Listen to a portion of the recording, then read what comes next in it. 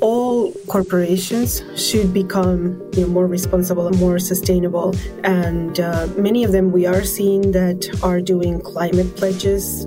Well, we call it carbon mathematics. You have to find a way that the emissions of a process are less than the amount of embodied or sequestered carbon dioxide. You talked a little bit about CORC, carbon removable certificates. What are they? It's a unit. It represents 1 ton of CO2 removed from circulation. And Vidya, one thing about the registry is that everybody can look at this registry and see what has been issued and which corporation has bought our CO2 removal certificates. Welcome to Mindful Businesses, presented by Sarani, and I'm your host, Vidya Iyer. In our podcast, we bring to you brands that are mindful in their practices and processes. A mindful business adopts and employs sustainable social, economic, and environmental practices. Today, we have with us Elba Horta, Head of Communications, Ante Viva Vainen, CEO at Puro Earth, Carbon Removal Standards. Welcome, Elba and Ante, and I apologize in advance for if I mispronounced your name. No worries. Thank you. Pleasure to be here, Vidya. Thank you, Vidya. Elba and Ante join us from Helsinki, Finland. Welcome, both of you. In the book written by John Doerr, Speed and Scale, he talks about the contributors to the greenhouse gases by sector. So he estimates in 2019, around 59 gigatons were put out in the atmosphere. And the largest was the industry, the manufacturing, the transportation, and agriculture. He talked about reducing the carbon that each of these sectors put out into the atmosphere. But another way to reduce carbon in the atmosphere is by carbon removal technology, right? And it's good to state that it is first and foremost important thing is to reduce the emissions. Of course, that is all of our own responsibility. Every single one of us can reduce our emissions immediately and continuously. I've done it. You've done it. We all should do it. Concentrate, measure our emissions and then identify the places where we can reduce them. Unfortunately, it is inevitable that there will be some residual emissions and those we need to remove. How is carbon removal different than carbon credits?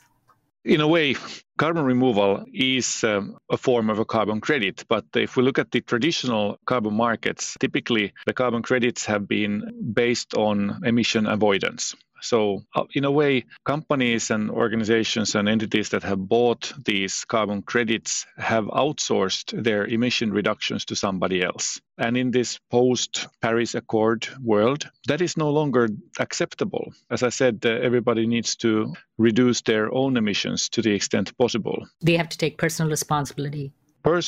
Your municipality has to reduce their emissions, your country has to reduce their emissions, your workplace has to reduce their emissions, your continent has to reduce their emissions, and so forth. It is everybody's responsibility to do that. Now, carbon removal is in a way a carbon credit that just represents 1 ton of CO2 taken away from circulation. Coming back to the point about each person's responsibility, say we take the manufacturing industry, or any business, they have to look into their Scope 1, Scope 2, Scope 3 emissions. Can you talk a little bit about what is Scope 1, Scope 2, and Scope 3? Yeah, like you said, Vidya, all corporations should become more responsible and more sustainable. And many of them we are seeing that are doing climate pledges, to become carbon neutral, to become carbon net zero. And there are some steps that they take. So, for example, they first reduce as much as possible within their own operations, which is the Scope 1. And then they reduce down the line into their own supply chain. And then they reduce over to where they have effect all the way down to their product and where their product goes to. So all of those scopes need to be calculated as to what is the carbon footprint in them And then the company should, first of all, do a program of reductions. And then if it's not possible to reduce something, then they should remove from the atmosphere. And how do they do that? Well, they can compensate by buying carbon credits, as you mentioned. They can also be part of helping to produce new carbon removals, because these are technologies that are still very much in the infancy stages. Many of them need money to be able to build the infrastructure needed if they are small and starting to expand their operations. So the corporations should be investing in those companies, in those projects, so that later on they can buy carbon credits from them to be able to compensate for the corporate carbon emissions. So it's sort of, chicken and egg problem at the moment, that the corporations are needing to compensate for the carbon emissions, but there's not enough carbon removals out there. So we need to start scaling this industry.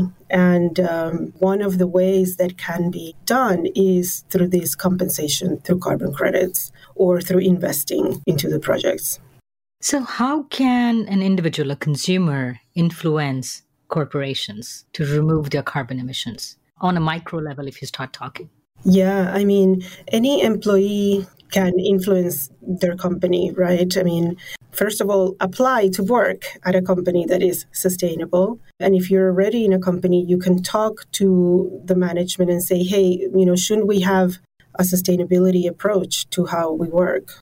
Should we change our business model? We should look for opportunities to reduce our emissions in all parts of the business. And also, as a consumer, you can start sponsoring companies who make products that are carbon neutral or that somehow are helping, that have these other benefits, social and environmental benefits. So I think that consumers have a lot of power, and employees do too, advocating for better and more sustainable corporations. When we talk about carbon credit and carbon removal technologies, we are talking about the voluntary carbon market? That's correct, yes. So explain to our listeners, what is a voluntary carbon market? First of all, I think it would be good to define what is a, let's say, non-voluntary. That means a sort of a compliance market. In multiple regions, businesses that belong to emission trading system of some sort. And these sectors, industry sectors, are typically the ones that pollute the most. Companies that generate energy, maybe working in, let's say, construction, sort of, or everything that is producing mining or, any metals, those are typically within these sectors. And they need to buy emission allowances, which is a weird concept altogether. Who gives the allowance to pollute, I think, is an interesting question mark. True. Yeah, the voluntary side is then all the others, so that do not belong into these mandated or compliance markets. And there the companies have realized that, sustainable business practices can be a source of competitive advantage. Yeah, and that's why they want to contribute to the climate and other social and environmental topics in a way that they want to minimize the negative impact. So what is the economic benefit for the corporation? Like you said, it's a bottom line, like Milton Friedman said, the businesses are in the business of making money. So they won't do it, right? Otherwise, it's a nonprofit or a government agency. What is the benefit? What is the economic benefit to them? Well, I think that at this point, when the markets are seeing a lot more pressure from consumers and from governments and from regulators, and just because we know that the science is there, that we have to be able to reverse this global warming that is happening. I think that that's enough for a business to say, okay, there's going to be some risks in the future for my business, for what I do, and they need to mitigate those. We're seeing that in the finance sector, companies like BlackRock, announcing that if you don't have sustainability in your core business, you will not have finance for your business. So there is now more and more of this reality coming to the corporate world. This is why the whole ESG, environmental and social governance, ratings, reporting, all of that is growing within the corporate world, because I think it's just coming to a point where it is unavoidable. We must already start mitigating for climate risks, or the business is not going to survive. So Mindful Businesses has been podcasting since June of 2019, and I've seen the change. When in 2019, I would talk to people, it would be like recyclable straws or, where do you take your milk jugs? And now it's just literally every 2 weeks, there are concepts which are getting attention. They're coming to the center. For instance, your concept, your business of carbon removal. We've had actually a couple of guests. I don't know if you had a chance to listen. Carbon8 and Ferroc. Okay, Carbon8 we know very well. They talk about during the process of manufacturing, absorbing the carbon to prevent it from even getting out, right? And then use it, in case of Carbon8, as aggregates for construction. These are concepts which literally every couple of weeks, they probably were there 20, 30 years ago, but the importance and the seriousness of climate change is so imminent that people are now putting their investment and their energies in these technologies. But there's so much innovation taking place at the moment in the world, and we are exposed to quite a lot of it. So we are working together with XPRIZE, for example, organization that has set up this challenge for removing a gigaton of or a billion tons of CO2 from the atmosphere. How do they plan to do that? Well, that's the whole point. There's a challenge, which means there's a prize at the end of it. The best, the team that is deemed to be the best will get a $100 million reward or prize. And of course, there have been hundreds of very serious teams, out of which 60 have been selected to be finalists in a way. Yeah, so we've been helping XPRIZE to evaluate. We've given our expert opinion on some of those teams. And of course, we are offering them the opportunity to monetize their negative emissions along the way. So you are evaluating the carbon net technologies, which will help carbon removal and for this competition, right? Yes, our team members have acted as expert reviewers. That is correct, yes. How do you review it? Like, what is the process? Because it's still fairly new. What are the standards that you're looking for? Well, we call it carbon mathematics. Okay. It's boiling down to physics and chemistry and just regular logic that you have to find a way that the emissions of a process are less than the amount of embodied or sequestered carbon dioxide. That's the simple equation. And the teams need to be able to demonstrate, or the suppliers of negative emissions in our ecosystem every day, they need to be able to demonstrate that, not only to us, but the independent third-party verifiers that actually make sure that their claims are true. How do the independent party verifiers verify that the claims are true? How do you believe the information that's provided to you? Well, we've tried to reinvent the wheel as little as possible. These are ancient or age-old practices that we rely on, although applied in a new manner to a new process. But it's still the same approach that we require certain things from this supplier of negative emissions or a potential CORC or CO2 removal certificate supplier. This is a list of requirements, and they need to send the evidence initially to us. We will do an initial review that everything makes sense. And then that will be sent over to this third-party verifier that will then, make a site visit and make a million difficult questions and make sure that all of it is indeed true. But I can add here that if they are saying that, say, there's a producer of biochar. Biochar is a substance that contains more carbon dioxide or carbon than the production of it generates. This process of creating biochar creates many data points, from sourcing of the feedstock, the delivery of the feedstock coming in, the drying of the feedstock or processing it otherwise, the actual pyrolysis thing, selling of it and delivery of it. All of these leave a data point that the verifier that can then make sure that they are aligned, they stack up and make sense and back up the claims made by the supplier. So these regulations or compliance requirements need to balance. It should be able to verify, but at the same time, not be a hindrance for somebody to comply. How do you balance that, right?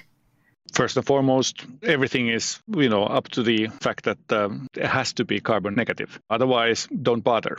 And actually, Vidya, the verification process that these carbon removal suppliers have to go through actually provides them an opportunity to become better, to become more efficient, to actually even lower their carbon footprint, make the operations even more negative. So when a verifier goes there and says, well, you should be doing a part of your manufacturing process or a part of where you're getting your raw materials, that they're giving them tips all the time on how can you improve it so that your carbon footprint is even less every time. So what we see is that the verification process is helping these suppliers to remove even more carbon from the atmosphere.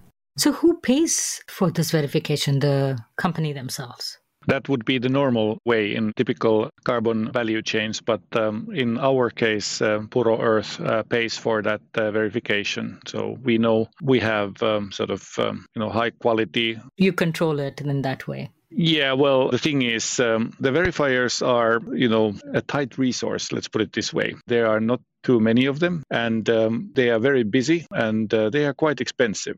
We've wanted to make our ecosystem very inclusive so that all suppliers can enter just as long as they, fulfill the requirements. And we pay for the verification. And of course, then we charge our service fee once they start to be able to monetize the negative emissions or the certificates.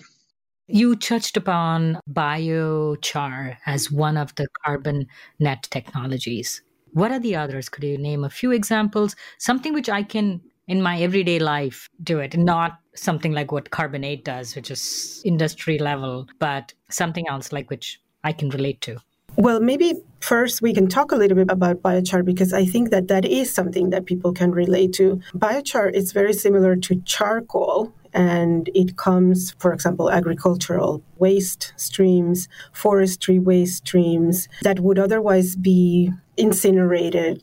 They would go back to the atmosphere. In other words, the CO2 contained there would go back to the atmosphere. But then when these residues are actually pyrolyzed, which is the process of carbonizing them without oxygen so that the carbon molecule stays and the carbon content stays, then that biochar, which looks like charcoal, it's very stable and it's also a very porous substance. And that can then be used in, for example, agricultural applications. So you can use it in your gardening. It can be used for regenerative agriculture because it is so porous that it retains a lot of water, and then microorganisms can live in those pores. And so it actually increases the nutrient content of the soils. Another thing is that it will reduce the use of chemical fertilizers, which means that we will have healthier food. So actually for the consumers, biochar is a really interesting thing. And then we have other methods, for example, biomass-based construction elements or wooden building elements, we call them. And that just means, from a certified sustainable forestry operation, those trees that have captured CO2, they are then converted into building elements. So for a house, for a school, for a building that will stay for many decades, and that carbon will remain there, captured and stored. We also have other types of wooden building elements like insulation for buildings. How about traditional ones like Amazon, or I recently started hearing about peatlands in the Congo? It's all about the storage and the stability and permanence of the storage in our framework. And the forests are really great at capturing CO2, but they are not necessarily the most stable way of storing it for a long period of time. That's why in our framework we concentrate on various ways of capturing, then stabilizing it, and then storing it. These three distinct phases that need to be identified. So afforestation is really good for the planet, but it's not necessarily great storage. As we know, there are areas where there's a lot of wildfires, pests, all kinds of forest risks are there inherent in most areas. And that's why we would like to sort of base our framework on processes where the CO2 is stored in a secure manner. In forests, it could be, you always run the risk of it being cut down. Exactly. We've seen as regimes change, for example, in Brazil, suddenly protected forests are no longer protected. We've seen in the US the wildfires and, all across the globe, actually. Now that temperatures are rising, it's becoming less secure storage. I was going to say, Vidya, that other methods, of course, are going to be carbonated materials for buildings. So concrete without cement, in other words, and using CO to build even stronger buildings. And then as the technologies continue to develop, there's, of course, direct air capture and its subsequent, the CO2 that is captured, injected back into a geological formation. And that would be a permanent removal as well. I think that's what one of our guests, Pran, does. He captures carbon from the air and he partners with another company which makes tiles. And that company's name is Carbon Capture, and they use those tiles for home. And these two are working together. And that's a great example of how two different companies can add value and remove carbon and sequester it permanently. I was going to say, Vidya, that another thing is the economic impact that this will have. Would you like to elaborate a little bit more, Elba? Ante spoke a little bit, but if you would like to add some more.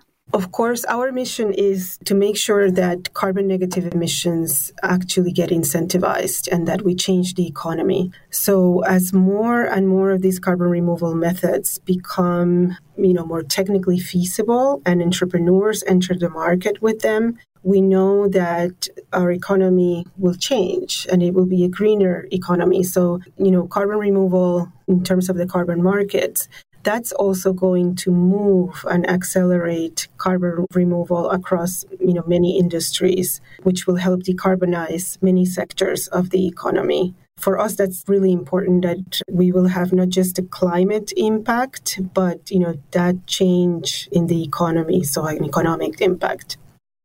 If I understand what exactly Puro Earth does, it finds these technologies, finds people who are willing and wanting to sequester or get carbon credits or remove carbon, their impact on the carbon that they put out because of their business activity. And you work as the go-in-between. Who pays for this? For the moment, majority of our customers are the sort of the pioneers, the most climate mature organizations in the world. For instance? Companies like Microsoft and Swiss Re, Zurich, typically organizations in the technology, software, finance fields where there are, relatively high sales margins and relatively low emissions, let's say, dollar of generated revenue. So they can afford to be the pioneers, but they are paving the way. They are now pushing these technologies and these companies towards the economies of scale type of development, where more scale means less cost. Then other companies can make use of the knowledge that they've gathered, and they are actively sharing it, their experiences on these purchases. And then, of course, these companies can serve not only these original buyers, but also eventually many others. But how much do they pay per unit? Well, quite a bit more at the moment than you would find in many other sort of completely nature-based credits. So there is a premium, but then again, I think the payback for many of them is security in the permanence or the duration of the carbon removal. So how long will the carbon be sequestered in your solutions, in the technologies that you are partnering with? At the moment, the academia seems to categorize carbon removal into three broad categories. The temporary category is between 50 to 100 years. Sub-permanent is between 100 and 10,000 years. And then permanent is 10,000 years and more. And we've got, our methodologies at the moment cover all these three categories at the moment. It is likely that the activity will concentrate towards this sub-permanent and permanent in the future. And it will be sort of by 2050, it's going to be more or less all permanent. I would want it to be permanent. Why would I pick a sub-permanent or shorter-term solution? Is it the technology is harder to come by or it's more expensive? I think there is no silver bullet for climate crisis, and therefore we need to use all the possible means that are available. At the moment, the ones that are easier, we have easier access to as a humankind, are typically sub-permanent or even temporary. So it's just we need to start where there's something to start with and then develop the more permanent solutions along the way. As we say, sustainability is a journey, and we all are on our path, hopefully, to a better and sustainable future. You talked a little bit about Cork carbon removable certificates. What are they? It's a unit. It represents 1 ton of CO2 removed from circulation for this duration that it depends on the category, how it is created. But it's a digital tradable asset that lives in a registry. It's a digital database, basically. Keeps track of when it is issued, what is it based on, where it was generated, when it was generated, and who was the verifier, who is the current owner, and when it is retired. And only at the end of the life cycle, after it's been retired, can the owner claim the climate benefit represented by that cork. It's just a token that carries the climate benefit throughout the life cycle. So these verifiers will use servers. So would it kind of be contradictory? Because the verifiers have to verify. If I'm thinking about your solution similar to the NFTs, and there's so much talk about the amount of energy that they are using, would your carbon removal certificate digital log need that amount of energy consumption to verify it every time it's traded or every step? When we started in 2018, one of the first things that we said after coming up with this concept, we said, blockchain, we have to build this in blockchain. After considering the challenge, we realized that the bigger challenge is in fact making sure that the data that goes into the system is of high quality, assuring the integrity of the data beyond normal bank grade sort of encryption and bank grade security in all levels. So we felt that there's too much sort of technology focus in here, while most of the work needs to happen in the front end, in the beginning of the origination of the carbon credit. We said to ourselves at the time that, when somebody comes up and says that, okay, now we've cleared the beginning, now we need to make sure that the database, which is encrypted and, fully secured, needs to be even better so that we can assure, that there's immutability and so forth, then we'll do that. And the time, is soon upon us. We are also considering to change to blockchain, but it is for sure that, of course, if we were to go there, we would select the technology that does not consume an awful lot of energy. The problem is because it's a voluntary market, right? Say you had quasi, instead of the World Bank, say you had for carbon sequestering a bank or a bureaucracy, a small one at that, which would kind of monitor this. Maybe that would be an easy way for verification, a more consistent way across the globe for verification. Yeah, although verification typically actually requires a person traveling on site, looking with their own eyes, making sure that, it's not illusion. It's very practical in a way that people have to do that. But I was talking about the digital certificate verification. Oh, yes, yeah, that's right, yeah. I think blockchain can be a good part of the solution, for sure. So recently, your company partnered with NASDAQ. We've received an investment from the corporate venture capital arm of NASDAQ Corporation, or the limited liability company. We could have received funding from any other corporate venture capital organization, or even just a regular venture capital organization. Yeah, NASDAQ is a credible, of course, company that knows a thing or two about marketplaces, for sure. And of course, since we also operate the marketplace, I think it is a very good strategic investor for us. There are several companies that do what you do, carbon removal. But you have a standard. Talk about the Puro standard. Yeah, I think the good starting point is that we wanted to establish a marketplace. But since there weren't any sort of carbon removal credits at the time, we had basically two options. Either we'd try to convince the incumbents of the carbon markets to see the world our way, and that would mean sitting in the committees for the next 2 or 3 years, or we just try and do it ourselves.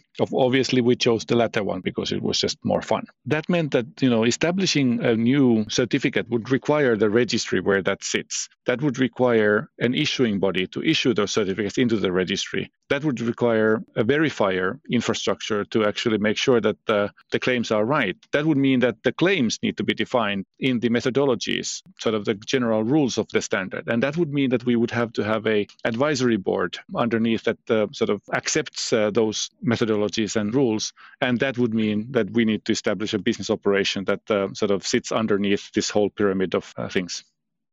So there are basically 3 components to your business, right? First, find the carbon negative technologies. Then you have to verify them, connect them with the people who need these, and value it and make sure that they're sequestered and removed and stored for eternity. And right now, since it's still pretty novel, really the firms that you mentioned who have deeper pockets, larger margins, and of course, the interest in becoming sustainable are the ones who work with you. When will it trickle down to the smaller businesses who say, because right now, if you look at some of the EcoCart and some other people, you can literally put it on your checkout. It's like a Chrome extension. When will your business model be accessible to a small firm with, say, 10 employees?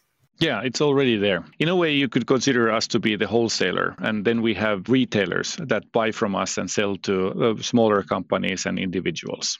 Over half of our sales are actually at the moment indirect, which means that there are companies that, for example, calculate the carbon footprint of another company and then advise them how to reduce the carbon footprint and then help them remove the rest.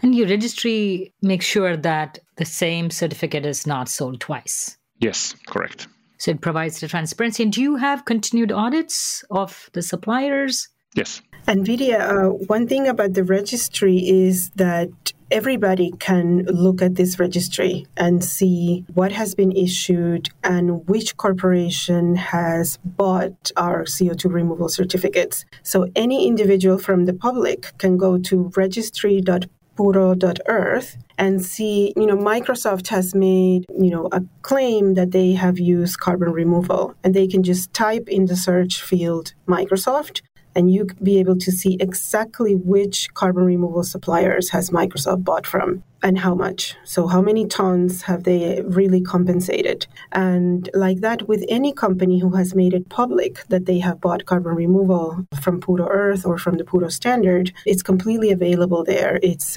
really transparent. I mean, the idea is that any stakeholder can see, okay, this company says that they have removed carbon and that the carbon is somewhere stored. Let me check, where is this carbon stored? And they can just go to the registry and find out.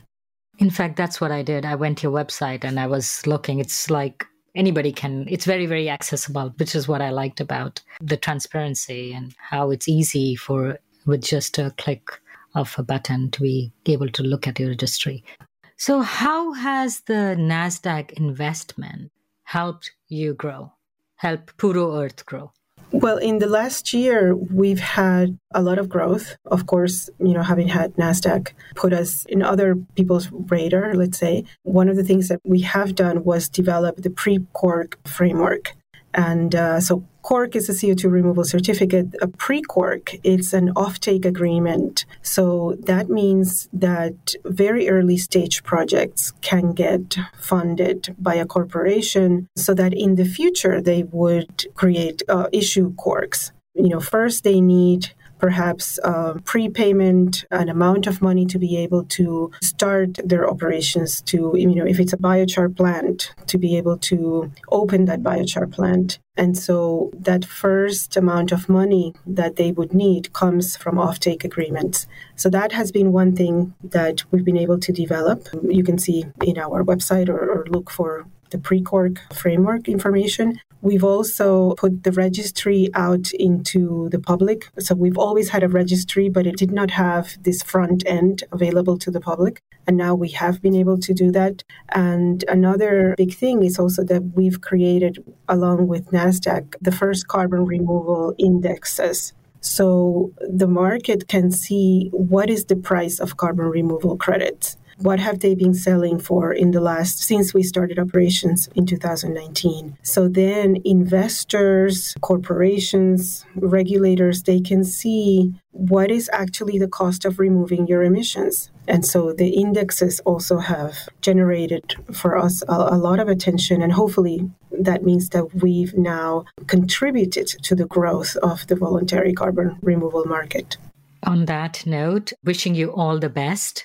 I hope to see you guys in a couple of years to see what more changes and what more progress has been made in this field. Thank you so much, Alba and Antje, for coming on Mindful Businesses. Thank you. Thank you, Vidya. It was really a pleasure. Thank you again. You're listening to Mindful Businesses, hosted and produced by Vidya Iyer. We'd love to hear from you. Send a voice note with your questions or comments to info@mindfulbusinessespodcast.com. Subscribe, rate, and review us on Apple Podcast. If you learned a thing or two from this episode, share it with one friend. We recorded this podcast in Lafayette, Indiana. Theme music composed by Tatum Gale. Our marketing assistant is Caitlin Milligan. Our advisors are Jim Stone and Anupama Pasricha. This is Vidya Iyer with Mindful Businesses.